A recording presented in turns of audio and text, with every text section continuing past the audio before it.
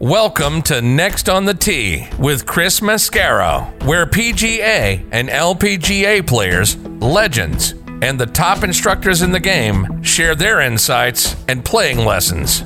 Join Chris every Tuesday night as he talks with the greats of the game. Tonight's show is sponsored by the French Lick Resort, the PGA Tour Superstore, the Bobby Jones Apparel Company, Ben Hogan Golf, 2 Under, TaylorMade Golf, and Golf Pride. Now, here's your host, Chris Mascaro.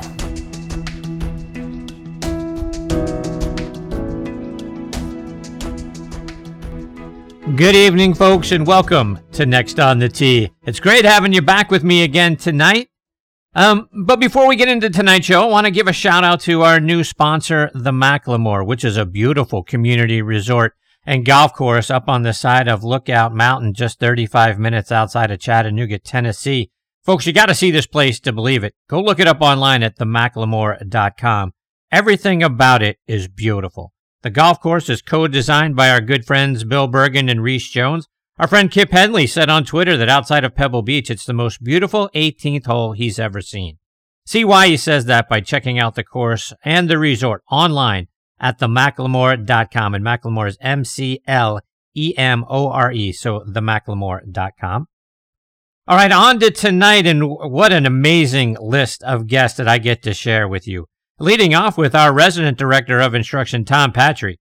And for those of you who aren't aware, Tom does a great show of his own now on Instagram Live on Thursday nights at 8 p.m. Eastern Time. This past week, he had Jimmy Roberts as his guest, and this week he's going to be joined by the CEO of V1 Sports, Brian Finnerty. So be sure to check it out and tune in every week.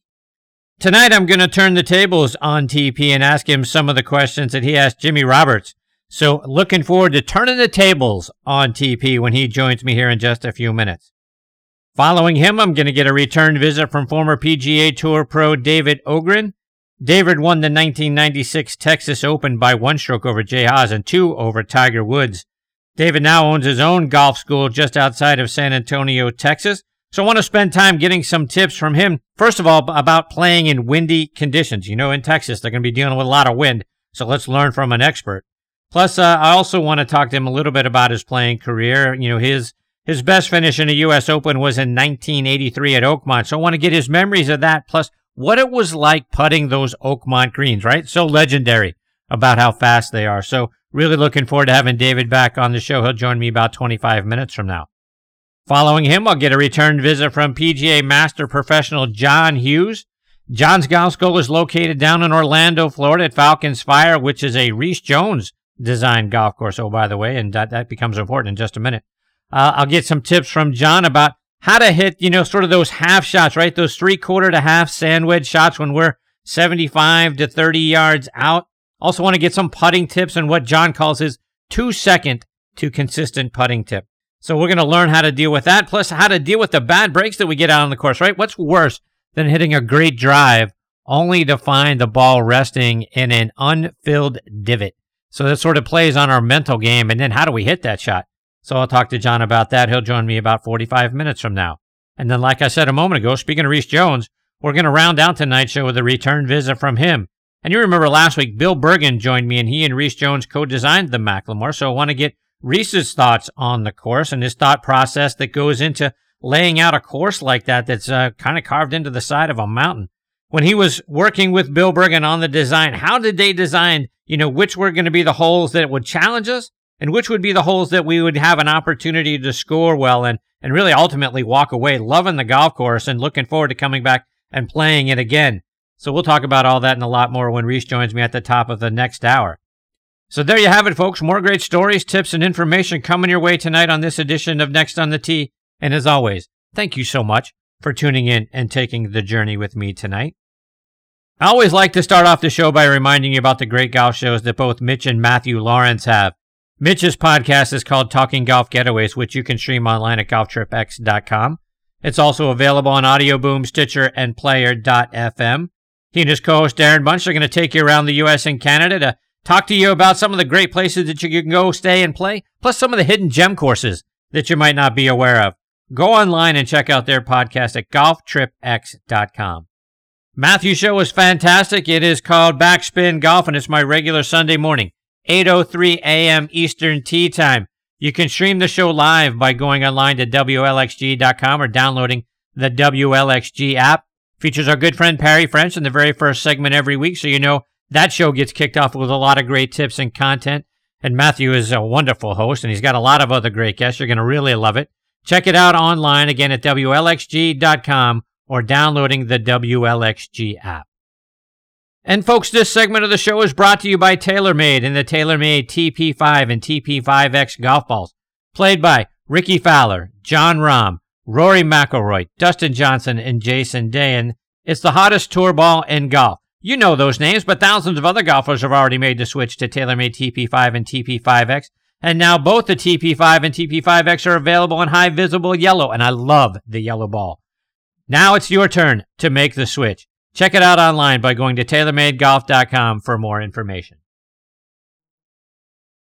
All right, now back with me is our resident director of instruction, Tom Patri. You can visit him and improve your game at Esplanade Golf and Country Club in Naples, Florida. He's a road warrior now. He's going to be coming all over the country, so you need to stay up to date with where you can find TP. You can visit him at his new indoor facility when he's down in Naples, which looks absolutely fantastic. You can also download the V1 video app and send him videos of your golf swing through there. Or send him a question via his website, tompatri.com. You can also subscribe to his newsletter while you're on his site. Tom is also a member of the Titleist Leadership Advisory Board. He was a two-time first-team All-American at Florida Southern, and he won the Division II National Championship back in 1981. He was inducted into their Sports Hall of Fame in 2004. And like I mentioned a moment ago, he's got his own show now on Thursday nights at 8 p.m. Eastern Time on Instagram Live with some really fantastic guests. And it's always a privilege to have him back as part of the show. Hey, TP, how are you, my friend? Chrissy boy! Always love to hear that voice. What's up, big man? All right, my friend. I'm fine. I know you're out on the road now. You're going to be hither and yon. So update us with what's going on with you, TP. Well, before I get roasted by you tonight, which I'm sure you got something up your sleeve as usual, I just want everybody to know. I want to ask you a question. How long have we been doing the show together now? Oh, geez. I guess about 4 years. Okay. And how many times have I invited you to Naples, Florida in 3 years? Conservative. Oh, I can't count that high. Okay, so folks, for all the listeners out there, I want them to know that I left Naples, Florida early yesterday morning. I drove from Naples, Florida. I am now in Carmel, Indiana. So I'm going to be teaching this week at Prairie View. I'm here once a week, 1 week a month, June, July, August. Driving up 75, I called my friend Chris Mascaro because I knew I was going to be heading right through Atlanta, and said, Chris, let's get together. I'll pull over, have a little dinner or something like that. And Chris goes, well, I'm kind of locked down because of COVID. My wife won't let me really do it. I can't go, blah, blah, blah, blah, blah, blah, blah, blah, blah. I was like, what? I was like, what? I said, dude, I've been locked in my house for about a year now. I am safe. No, I can't. I don't think I can, I drove right by you can't trust Tom Patri. And by the way, he said, just wave at me as you go by. Just wave off of 75. Just kind of wave at me as you go by. Yeah. Nice. So anyway, I'm in Carmel, Indiana. I touched down today. I checked out my new digs at Prairie View. Met the staff there. Wonderful people. Nice teaching facility. So I start at 8 o'clock tomorrow morning.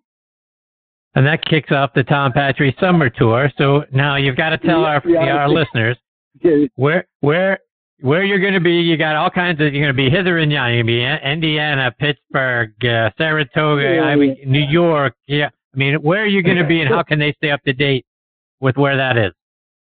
Well, my make-believe schedule is posted on my website on my homepage. Chris, as you know, I'm going from Indiana this week, 10 through 17.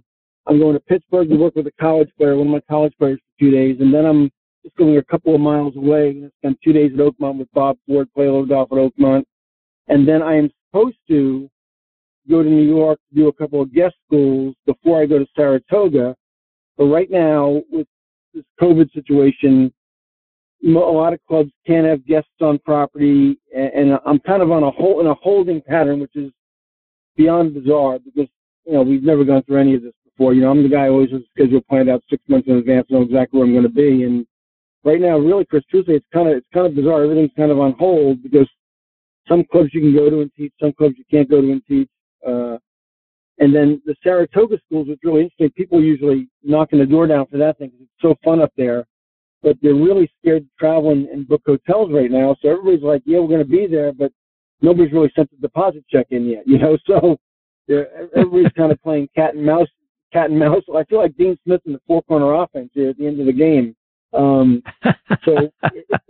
it's all to be determined. And then out of nowhere, I told you about this a little earlier today, I just got a wonderful piece of news. There's a thing out there for those of you who don't know out there listening. There's a thing called the Dormy Network, which is composed of 6 really wonderful clubs around the country. And they just asked me to be a Dormy Club Ambassador, which basically means I can bring groups to any one of their 6 clubs around the country and teach and stay. They've got wonderful accommodations, great. Each club has an unbelievable chef, food and beverage. And the club I'll spend the most time at, I think, this summer as a test run is called Hidden Creek, which is just outside of Atlantic City, New Jersey. It's a core Crenshaw course.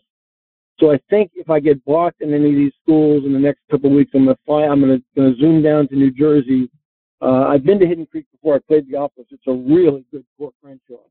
And just get down there and get the feel for the land and what they've done there. They built a cottage on property, nice teaching building. I'm just going to go down there and test the waters a little bit and meet the staff. So that's a new addition to TP's locations around the world.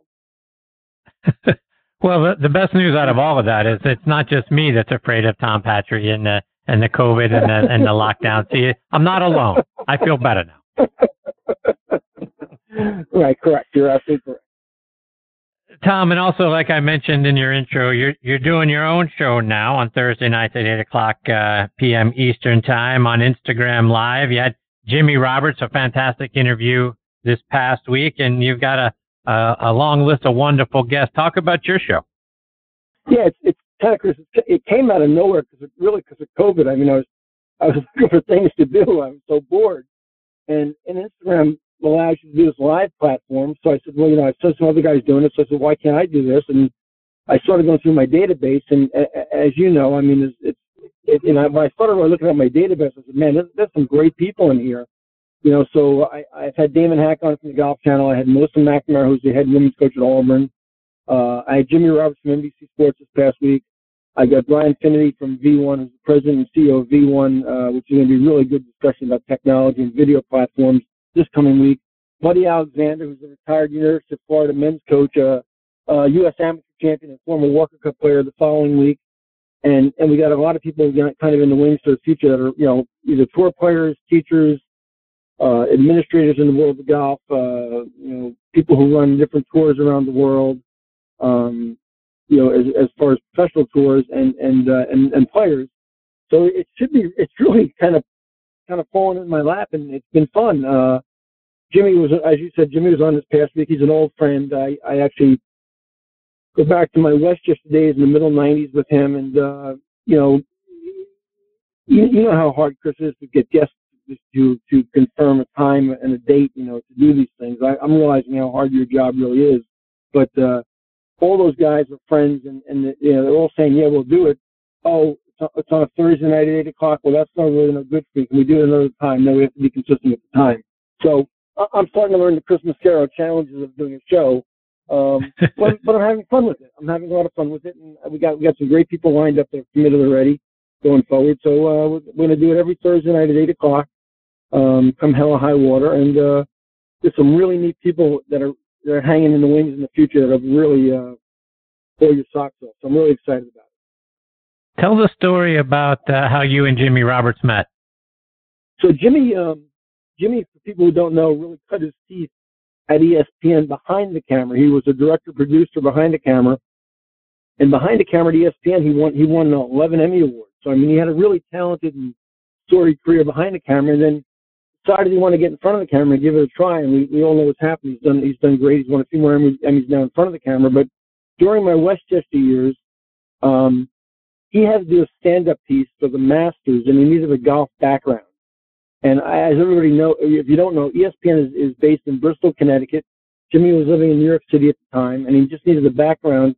He called Westchester and asked if he'd come out and just use, a green area as a background to do the stand-up piece for the upcoming Masters. And at the time, Westchester had a very politically sensitive issue going on at the club. And every time somebody from the press called, they were always worried about who was coming and what were they doing, and were they taking pictures, and who were they trying to interview, and what were they trying to do with it. So they had this policy: if anybody from the press wanted to come on, they had to know what the topic was, and if the topic was okay and they approved it, a staff member had to be with the person to make sure they were in fact doing what they said they were doing. So Jimmy called the club to do the stand-up piece, and my director of golf, John Kennedy, said, "There's a guy coming up from ESPN. He's going to be here for about an hour. We just spend some time with him." I said, "Sure." And Jimmy came up to do the stand-up piece, and I was his chaperone, if you will. And we kind of hit it off, talking golf. And he was a relatively new player at the time, and we started talking. He wound up coming out and taking some golf lessons after that. And a few years later, he said to me, Tom, Sandy and I, his wife. Sandy, actually, his wife was Katie Kirk's producer at the Today Show, as a matter of fact. So she's actually a pretty well thought of person in the industry as well. We're going to move to Rye. How do I make application to join Westchester? So I actually put him in touch with the club president and our golf chairman at the time. And about a year and a half later, he was a member at the club. So we've been friends a long time. So through the course of the conversation, did you learn anything about Jimmy that you didn't already know? Yeah, I was a little. It's funny. After we hung up, from Instagram Live went off. I called him to thank him, and I love giving him crap about, because Jimmy professes to know everything about sports. He knows more than you and I put together. Just ask him; he'll tell you. And I caught him off guard on that Len Bias question. If you remember Jimmy went to University of Maryland, and I threw a date at him, and the date happened to be the date that Len Bias died, of the cocaine overdose. And I threw this date at him, and I kind of stumped him, and I gave him a lot of crap about that on the phone afterwards. I said, "Man, you're supposed to be the King Terp, and you didn't know, you don't have that date memorized? Are you kidding me?" So we laughed about that, but. No, most of those things, I've done a couple of live club events with Jimmy where I've been a moderator and kind of teed up questions for him. So I kind of knew what I wanted to draw out of him. He's got so much experience. I wish he had talked more about the Howard Cosell years, because he's got some great Cosell stories. And he didn't go as much into it. Usually he bites in that one pretty good. He worked with Howard, kind of was Howard's gopher for almost 2 years at the beginning of his career. And think about, for the older folks out there, we're dating ourselves a little bit, but Howard Cosell obviously is a sports icon, and Jimmy cut his teeth with Howard, and he's got some great Cosell stories. And he didn't really go into it too much. So I was a little disappointed in that. But no, you can't stump Jimmy too much. It's pretty hard. All right, TP. Let's switch gears a little bit, because I want to spend time talking about you for the next few minutes. And one of the things that you recently posted. Well, we'll be the judge of that. You recently posted on social media that you'd love to spend some time with Lee Trevino. Why? Yeah. I've always been enamored with Trevino. I'll tell you a funny story, Chris. It's not so funny, actually. It's actually kind of pissed me off, really. I reached out to Trevino about 2 or 3 years ago and introduced myself via an email, explaining, who I was and what I do for a living, and I really would love if he could, carve out some time. I'd like to fly to Dallas and just sit with him for a couple hours and pick his brain.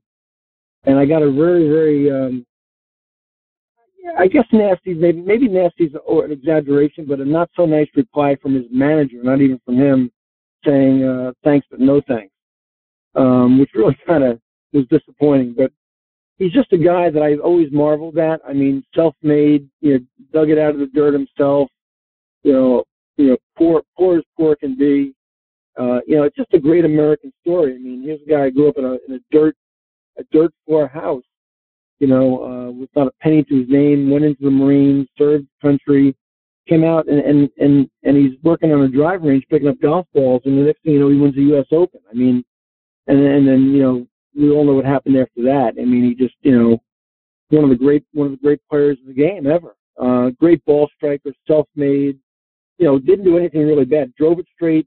Drove it, sneaky long, actually. People don't realize sneaky long.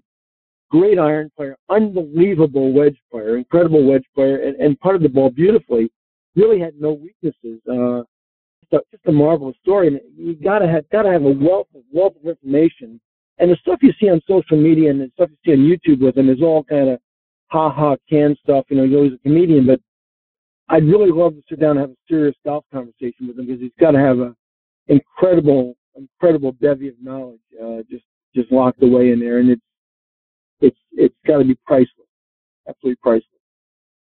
So along those same lines, TP, did you ever interview, talk with, give a lesson to somebody that you were really excited about spending some time with, and you ended up walking away from the experience thinking, I'm never want to talk to them again? I'm gonna give you the out. You don't have to mention a name, but that happen? I'm not going to mention. I'm not going to mention the name, but I'll tell you the story. There's a certain credit card company that's very famous, and I got to teach the president CEO of the company, of this global company, and the guy was very well known, especially in the New York area, as a really great, photogenic, genius type guy, and I was really excited about meeting him, and just thought this guy's got to be just a brilliant mind, and spend some time with him.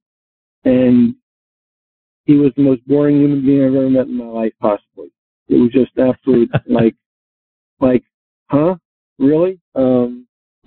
Ivy School educated. I'm giving you a lot of clues here, but it was just like I walked away thinking, this guy he does what? He runs what company? How is that possible? It's just not possible. But it's amazing, the persona some of these people carry, whether they're athletes or business icons, Chris, and then you meet them in person, and you're thinking, wow, that was horrific. That was really boring, to say the least. And yeah, so we've all had those experiences, on the player side, and I'm so happy to report it's different now. But my first two experiences during the Buick with Tiger were not pretty at all. When the camera was on, he was a superstar. When the camera was off, he was not very nice at all, not very pleasant, to say the least. And I'm really being very nice about that. It was nasty, just downright nasty, for no reason at all. And I had a recent experience about a year and a half, almost 2 years ago now, at Bay Hill. Joey LaCava, who caddies for him now, is a good friend of mine and Denise's, and we wound up spending a little bit of time, about 20, 30 minutes with Tiger and Joey at Bay Hill, and he could not have been any nicer, any more engaging, any more pleasant. Remembered that we'd done a couple of clinics together in the 90s at Westchester. Actually remember them. I was kind of like, wow, yeah, of course you remember. You busted my balls unmercifully. And when he walked away, I turned to Joey and I said, that's like not even the same human being. And I said to Joey, what do you think the difference is? And Joey, not hesitating, because Joey's very good at this, said, he has kids, Tom. They changed them. Kids changed them, which I thought was really interesting. And Joey's if anybody knows Joey LaCava, knows that Joey LaCava is one of the great husbands and fathers on the planet. And I'm a father, and I know what I know what my son means to me. But Joey was convinced that the kids actually changed Tiger for the extreme better, which I was so happy to see, and a good ending to a bad story. That is a good ending to a bad story, so that's great. Along those same lines, sports heroes that you had growing up, ones you've had an opportunity to maybe meet. Some that were good, some that were not so good. Well, I'll tell you the worst one ever, and it's an easy one. And you're gonna think I'm setting you up, and I'm not. This is a true story. So I'm at Westchester one day, and very rarely when I was at Westchester was I in the golf shop, because I was usually out on the range teaching. But this one day, I happened to be in the shop, and the door opens, and in walks Andy Pettit, Roger Clemens, and Chili Davis. Okay?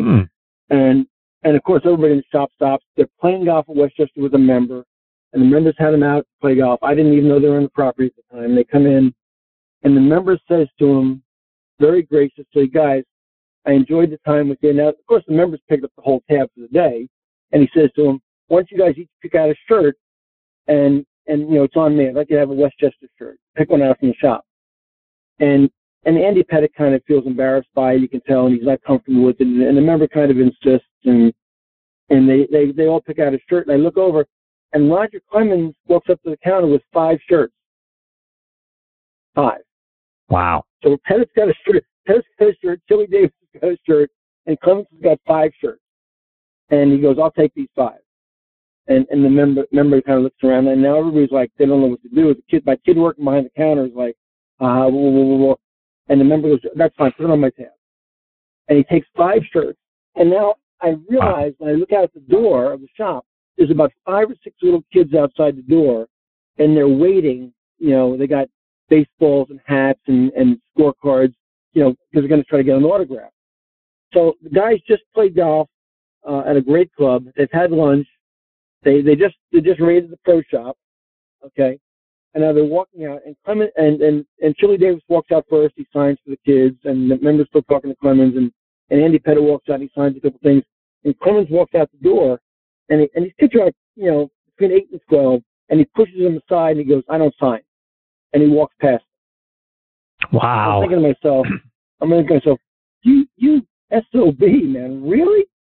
And they they leave, and these kids are devastated because listen, out of those 3 guys at this time, the guy they really wanted was Clemens. Let's face it, Andy was great, Chili was a utility player. They wanted Clemens. So about 10 minutes go by, and I'm kind of sitting the kids down by the putting green and talking to them, trying to calm them down because they're all upset. And with this guy taps me on the shoulder. I turn around, it's Chili Davis, and I stand up. He goes, "Hey, pro, can I talk to you for a second?" I said, "Sure." He goes, "Listen," he goes, I want to apologize for Roger. I said, Chili, I said, you didn't do anything wrong. I said, he goes, can I sit with these kids for a while and talk to them? I said, sure. He sat with them for an hour and talked to them. And I was like, once a Red Sox, always a Red Sox. That's all I got. Oh, so you had to go there. I hooked you. I kind of reeled it in a little bit. That's wrong. That's wrong. He was good when he was with the Red Sox. He went to the Yankees and then see what happened to him. He was a saint. He was a real saint. He's a nice man. What a jerk. What a jerk. No, but really, Chris, can you imagine picking up 5 shirts and putting them on a counter? Can you imagine that? No. Oh my that's God. Ridiculous. I was like, oh my God, I can't believe this guy just did this. Yeah, that's a true story. I saw it myself. I saw the whole thing. It was unbelievable. That's ridiculous. Tom, before I let you go, remind our listeners again how they can stay up to date with the comings and the goings and the road warrior that now is Tom Patri. Well, first of all, if anybody's out there, they can email me at tpatri@mindscreen.com. I might need a place to sleep somewhere in the eastern United States this whole summer. So if you have an extra bedroom, let me know. I'm going to be all over the place. So here's what I know. Indiana, Carmel, Indiana, Prairie View, 1 week a month, June, July, August, September. The dates are on my website. In theory, Saratoga, New York, 1 week a month for golf schools, TP golf schools, July, August, September. Those dates are on my website. I'm doing a couple of guest schools that are already booked. Whether they happen or not, I don't know. And they're all over the country. And then I have a new product called Let the Doctor Make a House Call, where you can email me and I can come to you at your facility anywhere you want, as long as you've got the approval of your host club and work with you at the facility of your choice. And then I'm going to circle back to Naples 1 week a month and teach in my home studio. And thanks to that plug, Chris. I appreciate that. It really did turn out great. It's been wonderful. So I could be just about anywhere, Chris. And obviously the website is tompatri.com, and then LinkedIn, Twitter, Instagram, Facebook. And then the Instagram live show is Thursday nights at 8 o'clock. And Chris Mascaro is the king of the golf podcast. Don't miss him on Tuesdays. He always has great guests on, and he's the greatest guy in the airwaves. And we're so happy to be part of his show. I appreciate you very much, TP. And if you end up driving back down to Naples and you're driving back to Atlanta, if you promise to boil yourself, if you promise to boil yourself before you get to Atlanta, maybe we can do dinner. No makeup calls. No makeup calls. No makeup calls. No. Hey, Chris, give John Hughes my best, will you please? I absolutely will do that. And Mr. Jones as well. I will do. Absolutely. TP, take care, my friend. Be safe. We'll catch up soon.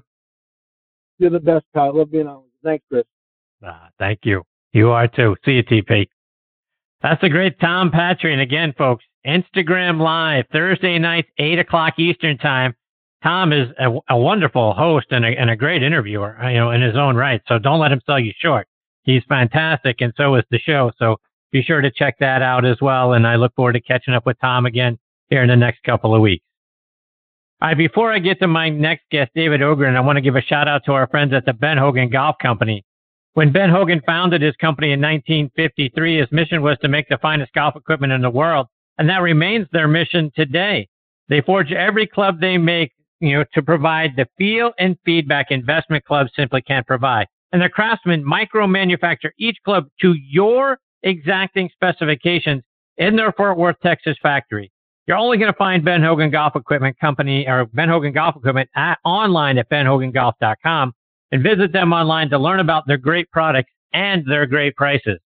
And folks, this segment of the show is sponsored by our friends over at the PGA Tour Superstore. This segment of the show is brought to you by the PGA Tour Superstore. See why golfers everywhere are proud to call PGA Tour Superstore their golf pro shop. Visit them online at PGATourSuperstore.com. Now back to Chris and more of the show. All right, now back with me here on Next on the Tee is former PGA Tour pro David Ogrin. Let me remind you about David's background. He's from Waukegan, Illinois, which is about 35 miles north of Chicago.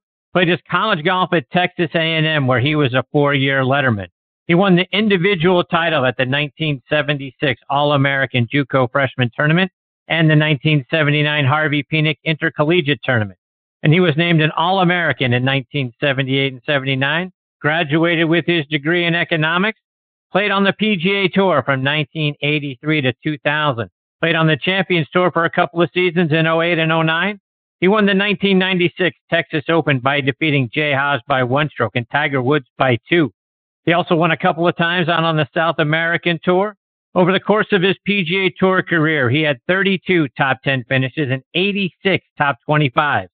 After playing on tour, he's been the director of instruction at some courses around the states of Texas and Wyoming. He was also the director of instruction at the Top Golf there in San Antonio.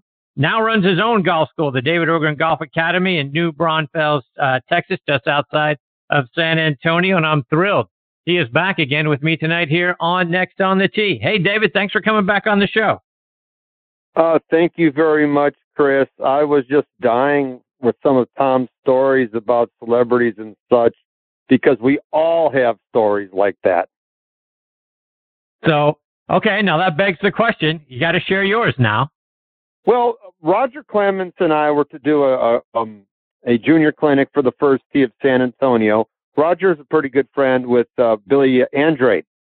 And so we're down there, and we do an impromptu pitching contest. And the deal was, could Roger hit the target with a pitch, and could I hit it with a pitching wedge? And we had a fun time. And so my Roger Clements experience isn't that bad. And, he might have caught Tiger on some bad stuff. Of course, I've only seen Tiger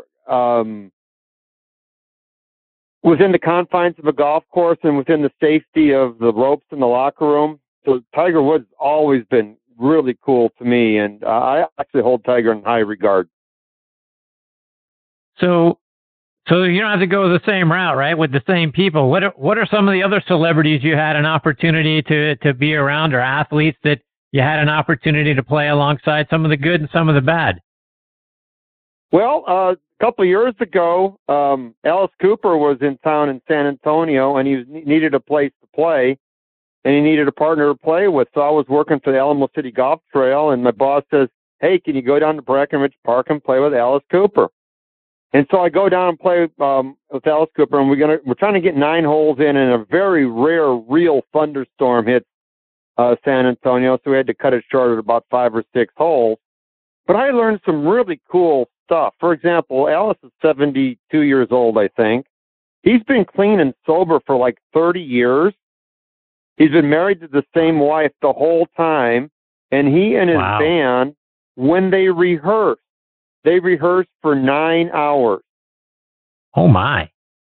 Yes. Okay. And so I learned a lot from Alice Cooper about preparation and practice and how doing, well, he was in a 12-step, and taking those kind of things could really change your life. He was really cool. And, of course, I played at AT&T Pebble Beach with the likes of Willie McCovey, Willie Mays. I played with Daryl LaMonica. Had a blast with Daryl LaMonica. He was a lot of fun.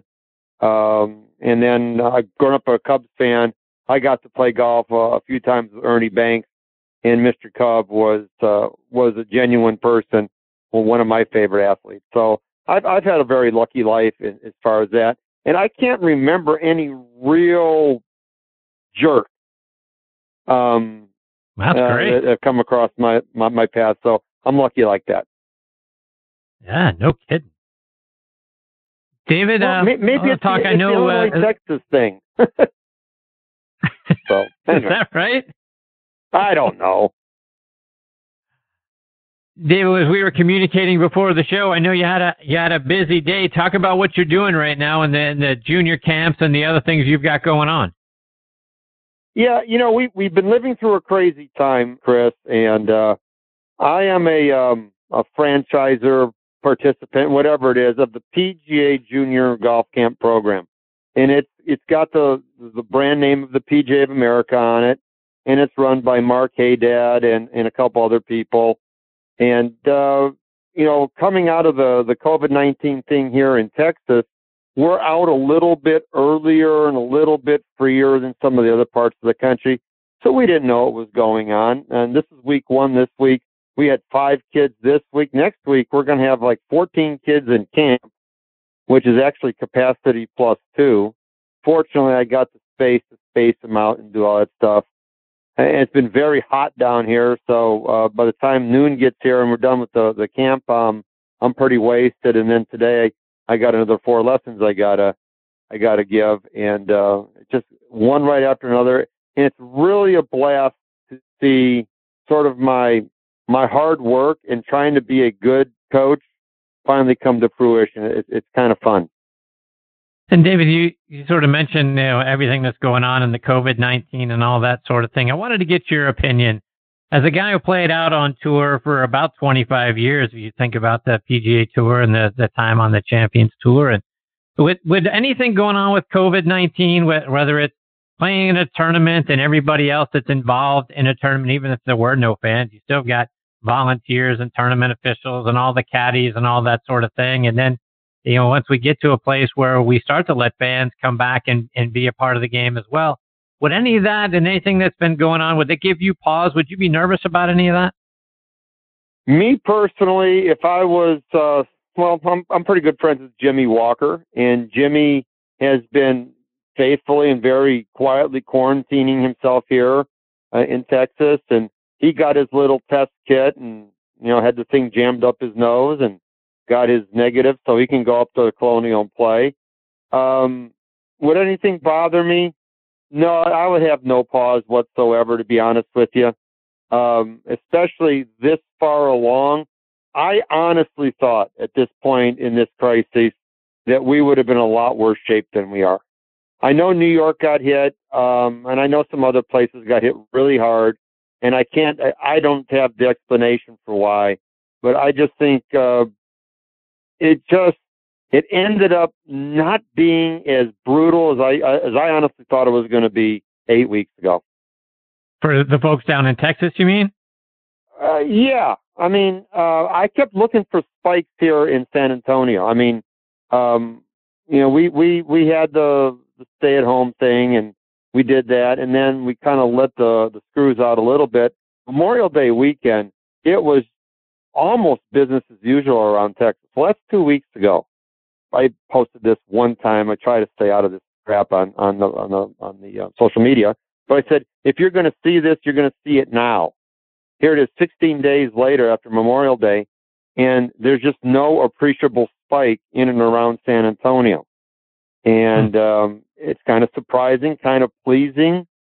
I'm not saying it's not real, but kind of fizzled here, and and I don't know, it's not going to come back. I don't know any of that. It's just that where you are gives you a whole different perspective on everything we've gone through the last 3 months. David, I want to get your thoughts on something else that we've seen here recently, and that's in the two, whatever you want to call them, the match that we had last week, and then the four guys out playing essentially in the Skins game prior to that. We've got to see players in shorts. And that's something I've been asking for the last few weeks to get an opinion on. If you were playing out on tour, like the shorts, don't like the shorts? Oh gosh, now I'm going to sound like a get off my lawn guy. I would rather see the guys stick to slacks. Thank you. Yeah, you like the professionals in the slacks? Well, yeah, I do. Now, well, there was a reason why the entire time Dean Beeman was the commissioner, there was no shorts allowed. There was a real reason Dean was adamantly opposed to it. And it's really a weird story because every year they'd have the tournament directors down to Ponte Vedra and they'd play a scramble stuff. And so Dean's playing with this dude and he's in his short and he reaches over to pick the ball out of the hole and he could see the jewels. And Dean was just afraid that somebody's going to show up in shorts and they're going to go down and get the ball and, they're going to get a clear shot at something. And it's like, I remember Dean telling me the story and it was like, he didn't even think it was funny. I thought it was funny. And there was a real reason why Dean was so opposed. And of course, he trained Tim Fincham Tim kind of kept that along. And now we'll see what Jay does. All right. Good reason. I understand. David, I was looking out on your Twitter page, and folks, you can follow David on Twitter at @DOgrin. And you posted a quote from Jack Nicklaus that says, ask yourself how many shots you would have saved if you always developed a strategy before you hit, always played within your capabilities, never lost your temper, and you never got down on yourself. Talk about why you put that out there. Well, that's primarily for the couple, 3 dozen really good college, high school, a couple mini tour players that I coach. And the common misperception of a tour player is that we're robots, that we hit the exact same shot every time. It always goes where we want. And therefore, we always keep our cool. Well, I have played with everybody. I mean, literally, I played everybody from Sam Snead to Anthony Kim at one point. And everybody hits a foul ball.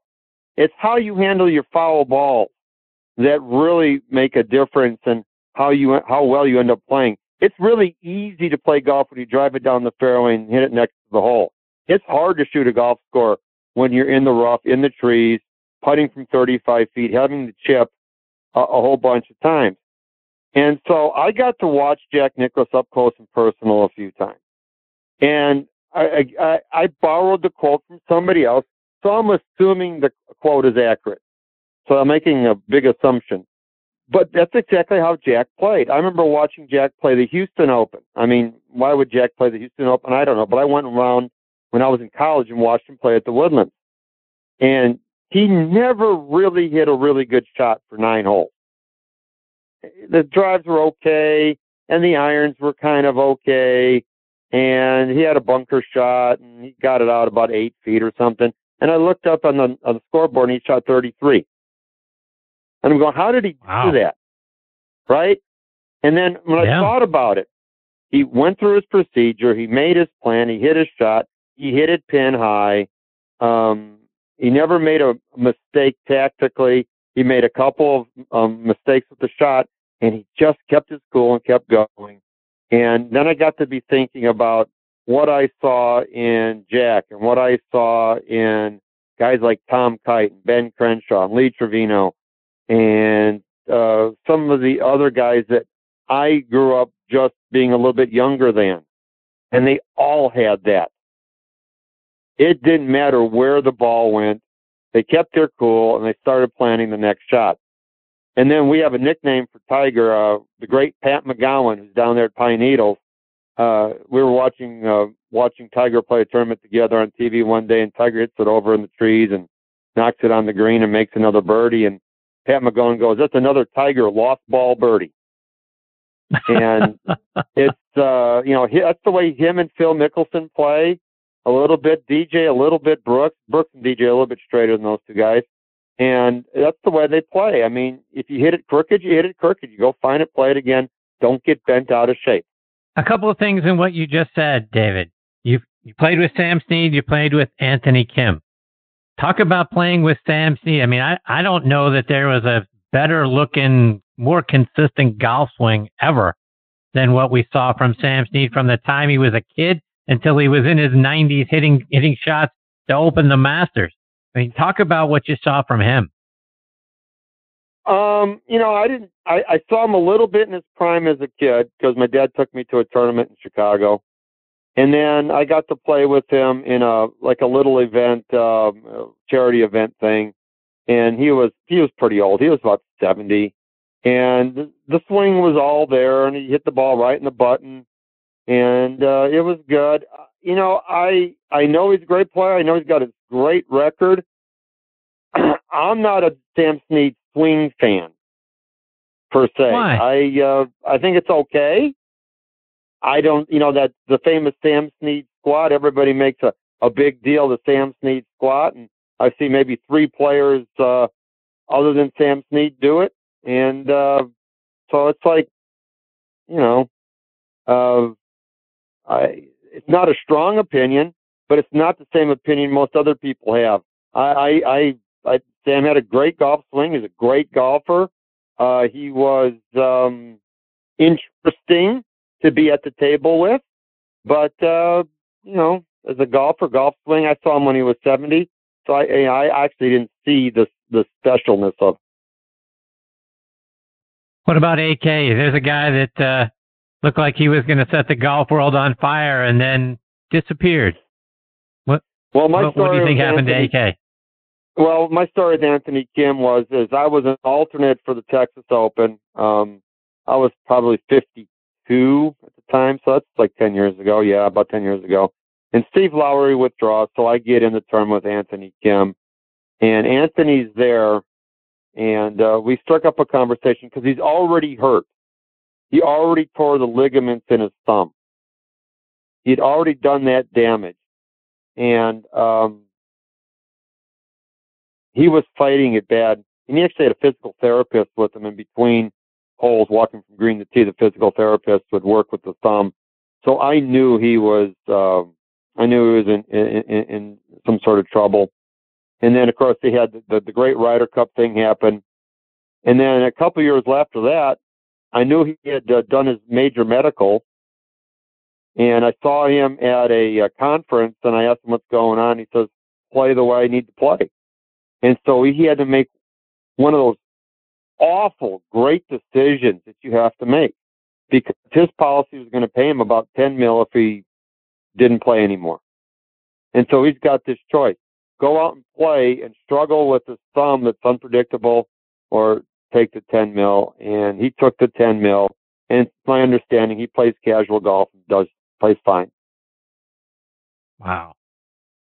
Yeah, he was such a great story, and I think everyone sort of wondered whatever happened to Anthony Kim, and boy, what a wonderful golfer he was for a time, and he might, who knows, right? What might have been, but you can see the decision, right? Walk away with $10 million. Is that the right thing to do? Maybe it is. Because of 36 holes I played with Anthony, I mean, every shot was a struggle with his thumb.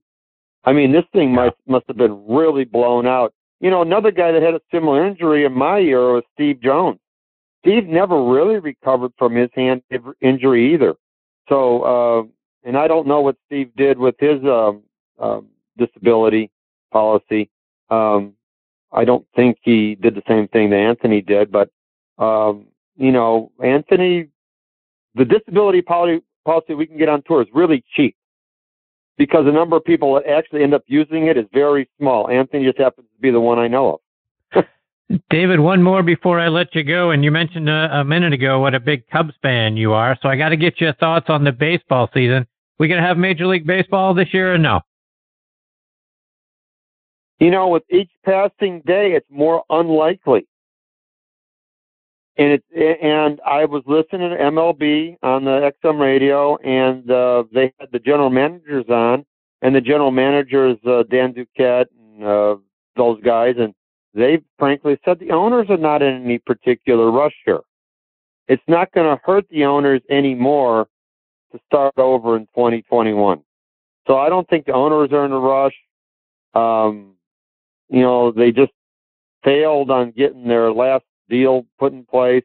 Do I think there's going to be baseball? I think every passing day it's more and more that there's not. And that's kind of sad, especially because I would love to see the Cubs with the DH rule. That puts Kyle Schwarber at the plate, keeps him out of left field. That's right. David, you're a wonderful instructor now. Let our listeners know how they can stay up to date with all the great things that you're doing. Maybe if they're in the San Antonio area, get a lesson from you and follow you on social media. Well, yeah, David Ogrin, golfacademy.com is the website. Social media, you mentioned my Twitter. I'm on the Facebook. I'm on Twitter. I'm on Instagram and LinkedIn. Instagram. I don't do very much on LinkedIn, right? In and around New Braunfels, Texas, between San Antonio and Austin. Just remember, your listeners, if they come in and say, I heard you on Chris's show, you practice with Pro V1s because I've got a secret stash of Pro V1s for special guests. There you go. All right. See? We'll have to make sure we put that out there. You're the best, David. Thank you very much for saying that. When I put this thing together, my idea was I want to give the people that come to my range as close to an experience of practicing as they give me when I go to a TPC course. There you go. When I go to a TPC course, awesome. Even as a retired guy, they roll out the red carpet, I get the Pro V1s, I go to the grass. That's what I'm trying to do here. That's awesome. David, thank you so much for taking time out of your busy schedule to come back and be a part of the show. I hope I get the opportunity to get you back on again real soon. Well, just give us a few months to recycle the bad stories, and I'll be back. Indeed. David, take care, my friend. All the best to you and your family. Stay safe. We look forward to catching up again soon. You too. See you, David. That's a great David Ogrin, and you got to give him a follow. At D Ogrin on Twitter and on Instagram. Does a lot of really great stuff. He's a heck of a player and a wonderful teacher now. And as you heard, a lot of fun. Looking forward to catching up with David again real soon. All right, before I get to my next guest, John Hughes, I want to give a shout out to our friends over at Positive Vibes Golf. You can find them online at positivevibesgolf.com and follow them on Twitter at pvibesgolf. Their head covers and putter covers are a very unique way to keep your mind focused on positive thoughts. And they're a great on-course training aid as well because they help you stay positive by putting positive, happy images in your mind. Every time you walk back to your golf bag and you look at your head covers, you're going to smile. See why I say that by going online to positivevibesgolf.com and give them a follow on Twitter at pvibesgolf. All right, now back with me here on Next on the Tee is PGA Master Professional John Hughes. John earned his business degree at Appalachian State. He has been teaching the game now for almost 30 years. He's worked with everyone from beginners all the way up to tour pros. He won the Northern Florida PGA Section's Teacher of the Year Award in 2009, and in 2013 he won the Horton Smith Award for his dedication to education for all golfers. He's been the president of the Northern Florida PGA Section for the last 2.5 years. He's also coached the Celebration High School ladies golf team down in Orlando. You can find John at Falcons Fire Golf Club, which is a Rees Jones design course. And I've got Rees coming up here in the next segment of the show. And on top of everything else about John, he is highly recommended by our good friend Charlie Fisher at Golf Pride. And if Charlie tells you got to talk to this guy, you got to talk to this guy. And I'm very excited that John is back with me again tonight here on Next on the Tee. Hey, John, how you doing, my friend? Good, Chris. Very well. I appreciate Tom's kudos. I was listening in. I got to tell you, the first time I was on, I didn't know what to expect, and I came across somewhat formal. And I'm just happy you invited me back because this is not a formal show at all. No, it is not. Not in the least. So, relax yourself, have a good time. That's what we're trying to be all about. So I appreciate the fact that you did come back. So, John, you're down there in Orlando. How are things? Are things starting to get back to normal down there? What's it like? They're somewhat back to normal. I think when you're talking about Florida, Governor DeSantis has, in my opinion, done a really good job understanding that tourism is our bread and butter. It's what keeps the state running. And he was put in some very precarious positions. Fortunately, he deemed golf essential, so it allowed the facilities to stay open with some really restrictive measures. And it cost Central Florida, where I am, the latter half of our season, both instructionally, play, food and beverage, pro shop, you name it. But I think we're going to come out better for it. Starting to get back to normal. We're in phase 2 officially, so restaurants are at 50%. We're, from a tournament standpoint of view, you can have a few more people out, but shotguns are still prohibitive. There's some other things. I think all in all, we escaped some of the worst of COVID-19, but at the same time, we were very affected by it. I think it's a wake-up call for everybody to just start understanding, hey, live with some common sense, and these things shouldn't affect us as badly. John, like I say, you're down there in Falcons Fire, which is a Rees Jones design course, and Rees is going to be joining me in the next segment. Wanted to get your thoughts on the course and the place that you've got your school. Well, I'm real lucky to be at Falcons Fire. I've been there 6 years now, and it can be a course that can play very simple for the beginner. It can be a really good challenge for the better player. I've actually had a chance to sit down with Mr. Jones at the past 2 PGA championships. Last year at Bethpage, I spent close to a couple hours with him while he was waiting to get on satellite radio, and talked about a lot of things, not only Falcons Fire, but just golf course architecture in general. It was a privilege to sit with him. Actually played one of his redesigns today, Country Club of Winter Haven, and had a good round out there. It's a very interesting golf course, Falcons Fire, in that there's not a lot of elevation change, but what little bit of elevation change out there, Mr. Jones took really good advantage of. Number 8, or one of our signature holes, is a great example. When you're on the tee box, you just don't realize you're about 15 feet lower than the green, and that's unusual for Florida. And taking that extra club and or factoring in the wind if you're downwind or into the wind, a lot of people score high on that hole simply because they can't see the elevation change. It's subtle, but it's there, and he's done a wonderful job taking a piece of property and really making it a challenge for even the better player. Well, I'm sure Rees Jones will enjoy hearing the praise on the course. I'm sure it's fantastic. So I look forward to hopefully sometime getting an opportunity to come down there and play Falcons Fire. John, more than welcome anytime. You teach a variety of players at all different levels, and I was curious to get your thought. Is it easier or more challenging to teach somebody who's at or near the pro level than it is somebody that might be, a 10 or 12, 15 handicap like me that comes out there and needs a little bit of work? Is it harder to teach the pro because a little tweak here and there may be all they need, but that might be something that's hard to incorporate after you've been ingrained in your swing for so long? That's a great question, and the typical answer I give to that is everybody has their own special needs regardless of skill level. Is it any harder or easier for me based on their skill level? I don't really look at it as such because I'm trying to have everybody play to their potential. A tour player, yeah, they're going to make small tweaks. I was talking to someone today about how small a ball position change could be. Maybe a quarter of an inch or less sometimes can really make the difference in a tour player's ball strike.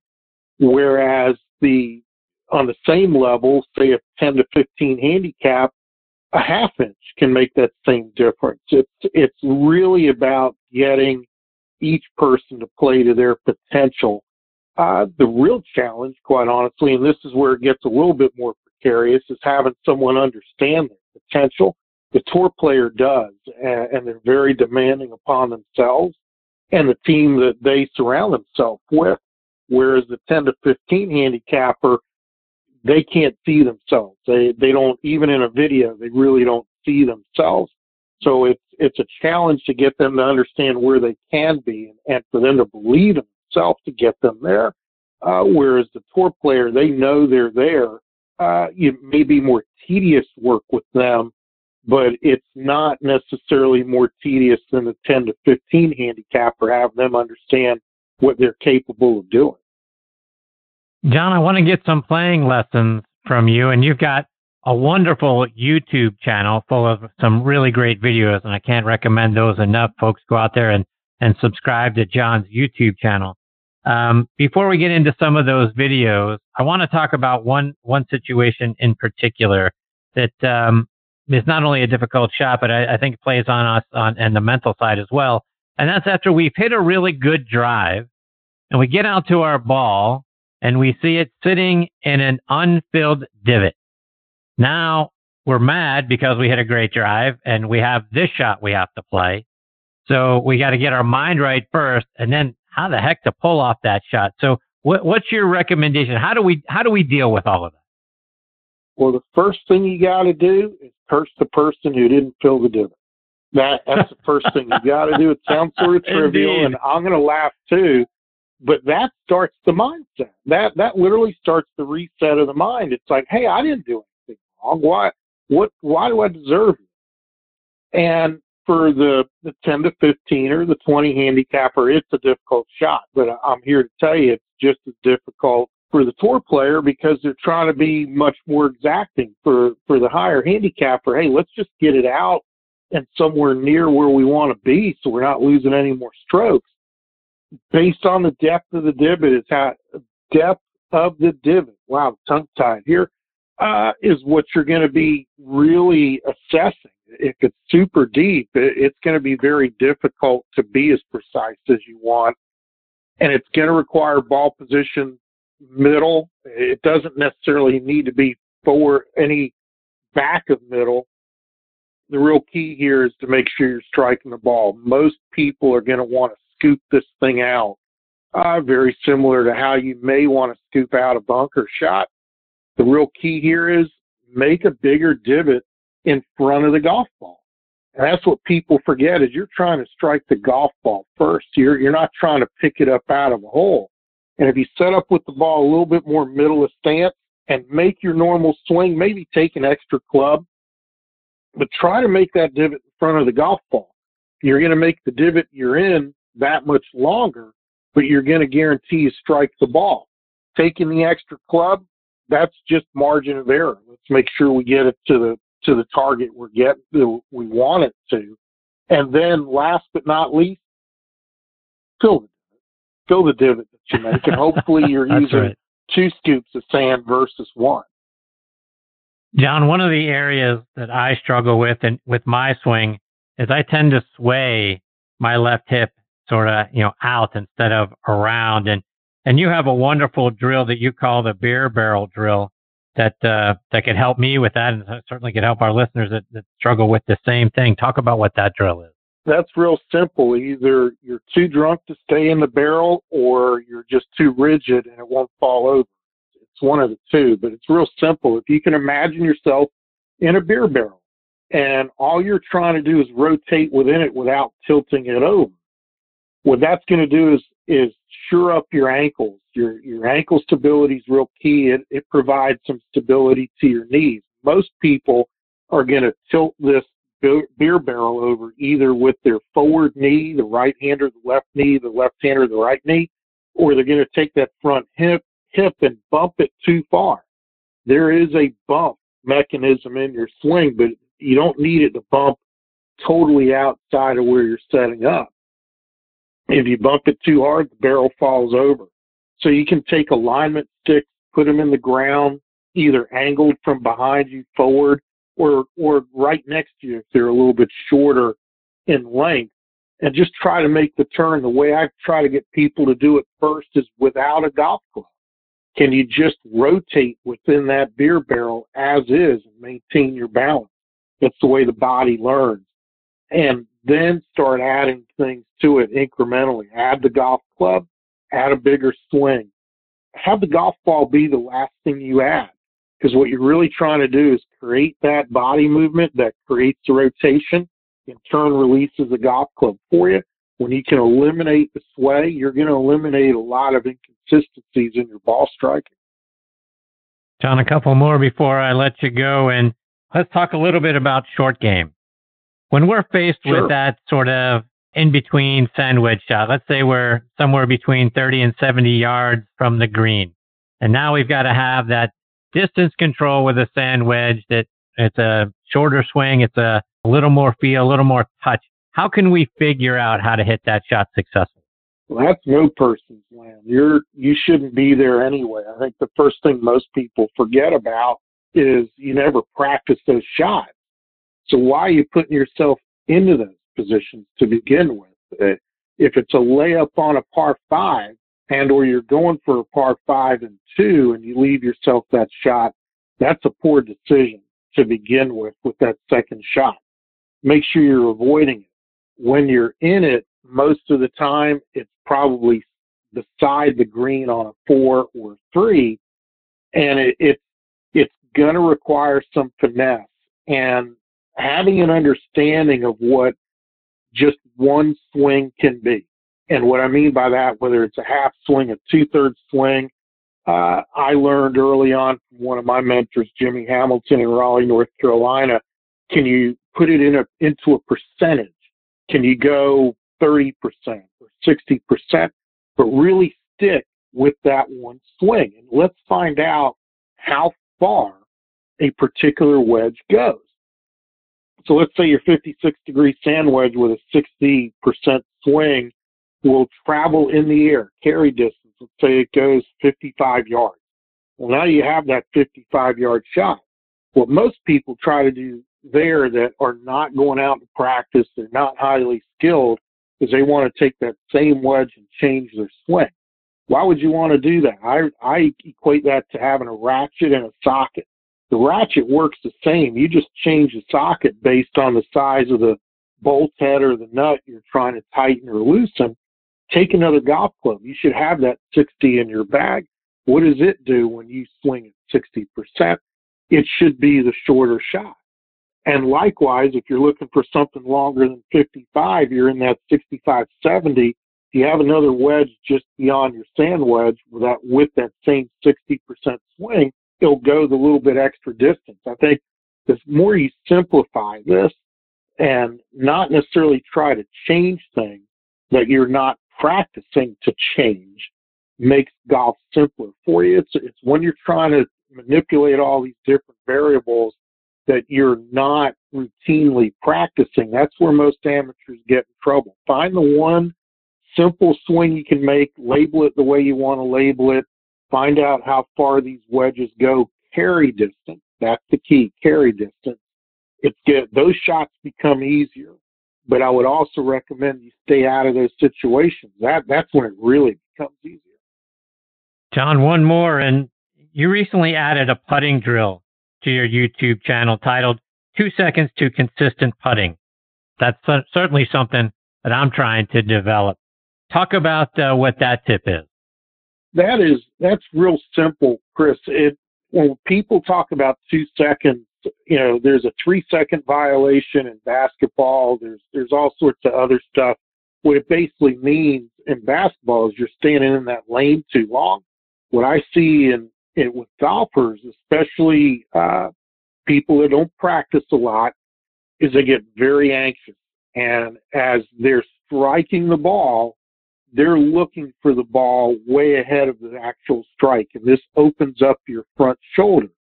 When you open up that front shoulder, who knows what's going to happen? Are you going to close a club? You're going to leave it open? You're going to shove it? You're going to pull it? To be more consistent, can you imagine a coin, a ball marker, anything that's right there underneath the ball. And once you stroke it, can you see that?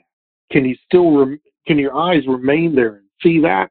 This keeps the front shoulder in the putting stroke that much longer. It helps square the club a little bit, actually creates a little bit better roll. What it really does, it keeps you solid over the putt longer. Just that 2 seconds longer makes a difference. Because what you don't realize, if you're anxious and you're moving as you're putting, guess where that moving's begun? It's begun long before the putter's ever struck the ball. And that's the real key. It's not about what's happening after the putt. It's what's happening before the ball is struck with the putter. Keeping those eyes focused on the mark underneath a coin, anything that's underneath that ball, and being able to see that mark, counting the 2, 1, 2, and now you can look up. You can jump up. I tell people you can do a jig if you want, but let's just keep your eyes focused on that one spot of the ball. 2 seconds after impact, you're going to be very surprised how much consistent your lines are, your distance control is. It works. It's all about being patient and not being so anxious. John, before I let you go, remind our listeners about your great website, your YouTube channel, and how they can follow you on social media. Sure. JohnHughesGolf.com is the website, and the YouTube channel is John Hughes Golf. Social media, I got really lucky. The director, who was sort of in seclusion until he passed away, never took John Hughes Golf at Facebook or Twitter, or LinkedIn, or Instagram. So that's where people can find me there. And again, Chris, thanks for inviting me back a second time. Hopefully not as stiff as the first time. I'm looking forward to hearing more from Mr. Jones. He's a legend. He's an American treasure. If you ask me, with all the different things he's been able to provide us as golfers throughout the years, will be a really good conversation. Well, I couldn't agree with that statement more. John, I hope this is 2 of many times you're a part of the show. I can't thank you enough for being generous with your time and coming back again. I look forward to catching up with you again soon. Sounds great, Chris. Enjoy your evening. Stay safe, my friend. I'll catch up with you again soon, John. Take care. That's the great John Hughes. And, folks, he's as good and as decorated an instructor as you're going to find. So I encourage you to follow him. I can't tell you how good his YouTube channel is with all the great tips that he's got out there. He's a lot of fun and a great man, and I look forward to having him back on the show again soon. All right, now back with me here on Next on the Tee is Rees Jones. Let me remind you about Rees's background. He's from Montclair, New Jersey, and comes from undoubtedly the most talented golf course design family ever. His father is legendary golf course designer Robert Trent Jones, and both Rees and his brother Robert Trent Jones Jr. have done outstanding new course designs plus course renovation projects all over the world. Rees graduated from Yale and did his graduate studies at Harvard. In 1974, Rees founded his own design firm, Rees Jones, Inc. Rees has designed or redesigned over 225 golf courses, including remodeling 7 U.S. Open sites, 8 PGA Championship courses, 5 Ryder Cup courses, 2 Walker Cup venues, and 1 President's Cup site as well. Locally, he redesigned East Lake Golf Club, the site of the Tour Championship and Bobby Jones's home course. You can also see his work at great courses like Torrey Pines, Cog Hill, Oakland Hills, Pinehurst No. 7, and our newest partner, the McLemore, which he co-designed with our good friend Bill Bergen. And here are just a few of the awards and the things that Rees has been recognized for. He won the 2013 Donald Ross Award from the American Society of Golf Course Architects. He was inducted into the New Jersey Sports Writers Association Hall of Fame in 2012 and the Northern California Golf Association Hall of Fame in 2015. He was Golf World Magazine's 1995 Golf Architect of the Year and given the Golf Course Superintendent Association of America's Old Tom Morris Award in 2004. And I'm deeply honored he is back again with me tonight here on Next on the Tee. Hey, Rees, thanks for coming back on the show. Great to be with you, Chris. Always a pleasure. Rees, I want to spend the majority of our time tonight talking about the McLemore. They're a new sponsor here on the show. And I wanted to start off by getting your initial thoughts. When you first saw the property, what did you think of it, and what did you think you were going to be able to build there? Well, McLemore is really a a wonderful site. It's on top of Lookout Mountain. It's truly all a mountain golf course, but it's on the top of the mountain. It's got great bones. It's got a great piece of land, and it has varied type golf holes. So it's a type of golf course that really is like Cypress Point or Maidstone or Danzante Bay, where you really have a different flavor as you go through the round, unlike different flavor from course to course. They have the canyon holes, the cliff holes, and the highland holes, and you can really tell you're in a different environment every time you play that golf course. When you were putting it together, when you and Bill were working together, what did you have in mind, like a kind of experience that you wanted to be able to provide to golfers of, whether it's, a younger player, a junior player, someone that's a sort of a mid to high handicapper, and then for the accomplished golfers? What did you want us to walk away with?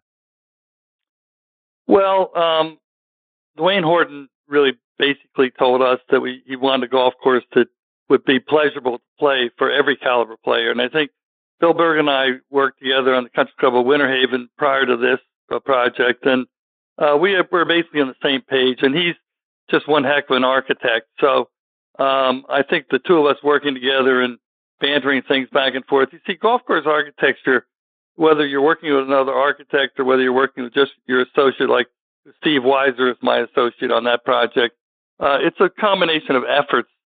And I think what we achieved, because Bill was a tour player, so he really actually knows how the championship player plays. But we designed McLemore really for the everyday player, but it will challenge the championship player because we've got some really great holes on that site. And Rees, some of the majesty of that golf course are the views that you get. And it's not just the magnificent 18th hole. It's throughout the golf course. Talk about, some of the views and putting that course together and how often the vistas come into play throughout the round.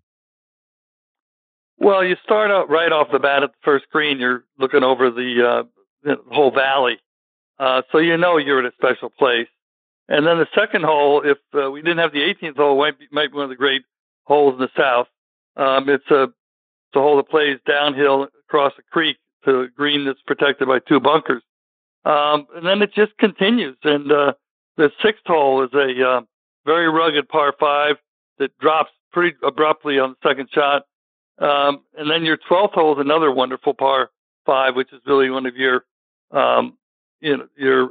island holes. And then the 18th hole, the views there, and thank goodness it's the finishing hole, because if you want to have a great golf course, you have to have a great finishing hole, and that's what we have at McLemore.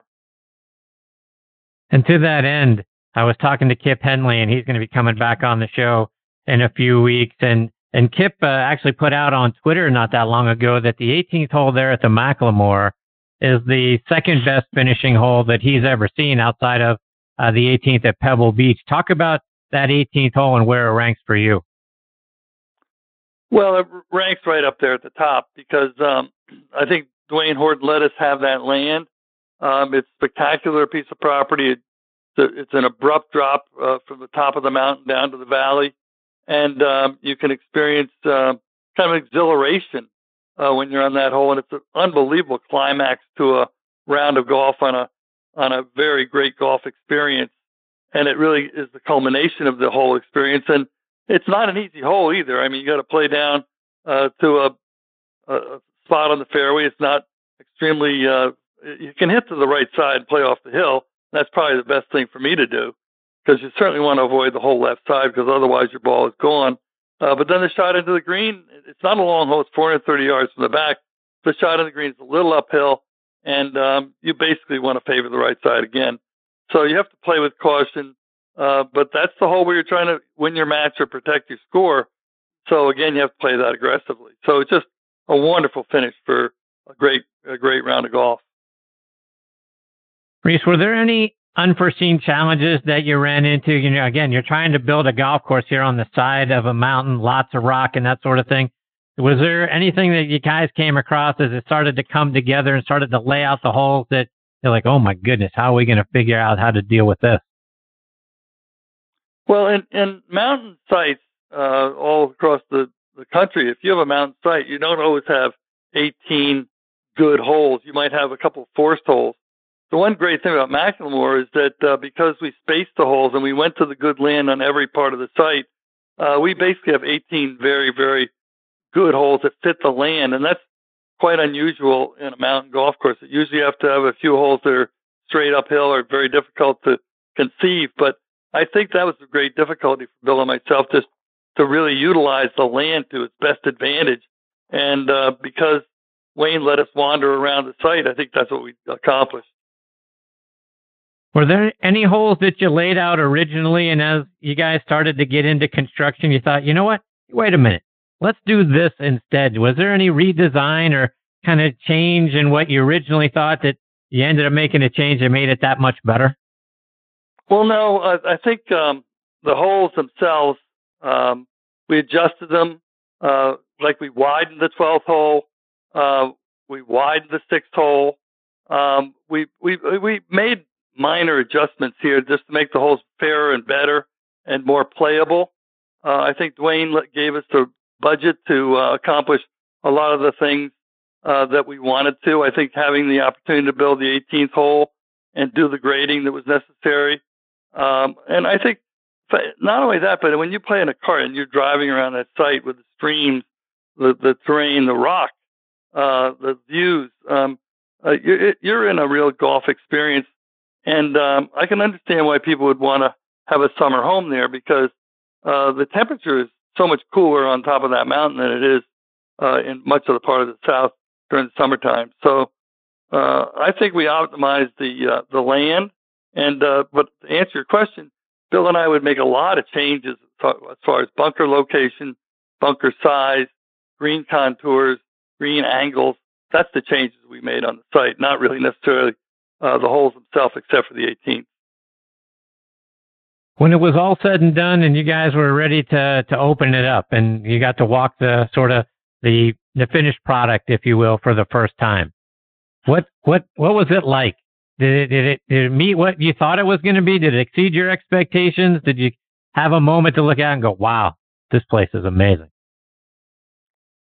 Well, Ron Whitten, who's the Golf Digest editor, golf course architecture editor, wrote once that I got some of the best sites in golf. And I think Dwayne Horton gave us one of the best sites in golf. So we knew the experience would be phenomenal. We knew that the players would be pretty overwhelmed by the experience. But then Bill and I both had to listen to all the players as they played it. And I mean, it was a really fun experience for us, because every caliber player came back and were really pleased with the round. They couldn't wait to get back and play the next day. So I think we accomplished the goal to create a golf experience that you want to play on a continual basis. And I think we got a lot of input and feedback from the players that played it the first couple of days. And that was pretty gratifying, because it was a rugged site with a lot of rock. And I think it's just such a magical place. There's just a couple more before I let you go. And last week, Bill talked about the course's tagline, "Life Above the Clouds." And he said at times he would look out and the birds would actually be flying below him. And that's an amazing thing to think about, is looking out to think that you're higher than what the birds are flying. Did you have an opportunity to see anything like that, or the clouds rolling in and be above the clouds? Did you get any sort of experience along those lines? Well, I could tell you the temperature would rise, but and it is really, the clouds could descend on you, but I was never there when that actually happened. And I was kind of looking at the golf holes to keep my ball in play. I wasn't looking for a bird. I was trying to get a birdie every once in a while, though. Rees, my last guest, John Hughes, has his golf school out at Falcons Fire down in Orlando, another one of your designs. Talk about that golf course. Well, that was a golf course I built like 20 some odd years ago. And I think we really almost had a eye for the future. Just like McLemore, it's over 7,000 yards, but length is not the factor. It's the finesse. It's the second shot golf course. And I think that's what we designed at Falcons Fire. There's a lot of water on that site because some of the ponds were built for previous construction of other projects. And we kind of weaved our way around the site and really made that a second shot finesse golf course so that every caliber player could play it. And I think that's why they have so many rounds a year, just because everybody can accomplish their goal on Falcons Fire, much like they can do at McLemore. And Rees, when you talk about length, and I think that's the thing now, right? I mean, the golf ball flies so far. When we're looking at tour players, we're not odd, or it's not unusual anymore to see those guys drive at 390, 400, 410, things along those lines. So length can't there's only so much room to put golf courses. There's only so much length that you can add to them. Is the future, or what you're looking at now, a way to make it a little more difficult in those landing areas that, if it's going to be a championship golf course, that maybe there's a little more trouble. Maybe the fairways are a little more narrow once you start to get out into that 310, 320, 330 area, to make it a decision for those guys and not necessarily always bombing off the tee? Well, I don't think it's necessarily length. The equipment has changed so much. The metal head has changed. The golf ball doesn't move as much, doesn't curve. There's no bulge on the driver face anymore. So it's a shame that that's happened, because the ball used to go offline more in the past. Now, however, since they hit it so far, if they do hit it slightly offline, they're going to find themselves in trouble. Winged foot for this year's Open will have narrow fairways and pretty substantial rough, probably 22-yard wide fairways, 24 wide fairways. We just did Torrey Pines over for next year's U.S. Open, and that's our fairway width, and it's got a Katulia rough. So I think the USGA is going back to making sure that the players have to keep it in the fairway in order to have the spin on the ball to hit the shots they like. It's not going to be a drive and gouge championship at Winged Foot or Torrey Pines. And I think that actually the trees come into play. So it's not going to be like Chambers Bay or Erin Hills, where you could really just hit away at will. So I think that's what's going to happen at championship golf. John Bodenhammer is now setting him up, and he's really going back to the old setup. So I think we're going to throttle the courses down as far as length is concerned. And length is actually overemphasized, because we'll build a golf course at 7,700 yards long like Torrey Pines, but then they'll play it at 7,300 yards. It gives them the flexibility to change each hole on a given day. They never play the entire length, but that's never really expressed through the media. They talk about the entire length, and they don't necessarily talk about the length for the day. Rees, before I let you go, what are some of the projects you're working on now? Well, we're doing Briars Creek in Charleston over, which is owned by the McNair family. Bob McNair, who used to own the Houston Texans, and just passed away. And we're doing Seabrook Island over. We're doing Coral Ridge in Florida, Shadowwood in Florida over. We're working at Columbine in Denver. We're working at Victory Ranch, and doing a lot of projects in the Northeast. We're building a new hotel golf course in the Catskills, building another one in Puerto Rico. Actually, even during this pandemic, we've got 13 projects under construction. So I think there is a positive vibe right now about golf, because it's an outdoor sport. People are just dying to get outside and do something, and it's a safe distancing sport today. And I think it's really a resurgence for the game of golf. And I think that's why golf really has a very positive future in right now. And I think the fact that we're doing so many projects, even in this terrible time, really indicates that people are really looking forward. So I'm pleased about that. Rees, how can our listeners stay up to date with all the projects and follow what you're doing, whether it's online or it's on social media?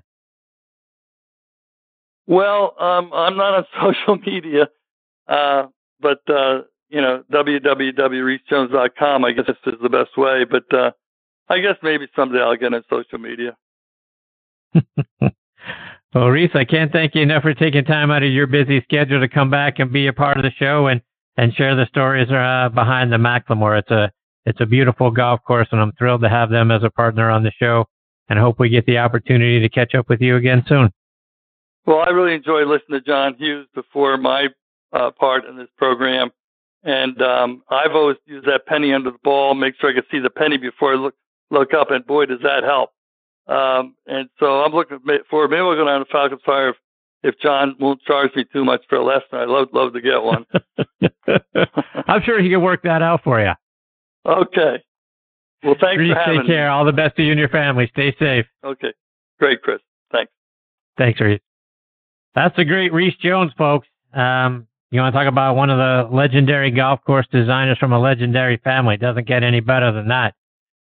Rees's job, the job that Rees and Bill Bergen did at the McLemore is outstanding. You heard John Hughes talk about how beautiful Falcons Fire is and how lucky he feels to be able to be going out on that golf course every week. And 13 was it that Rees has got going on right now?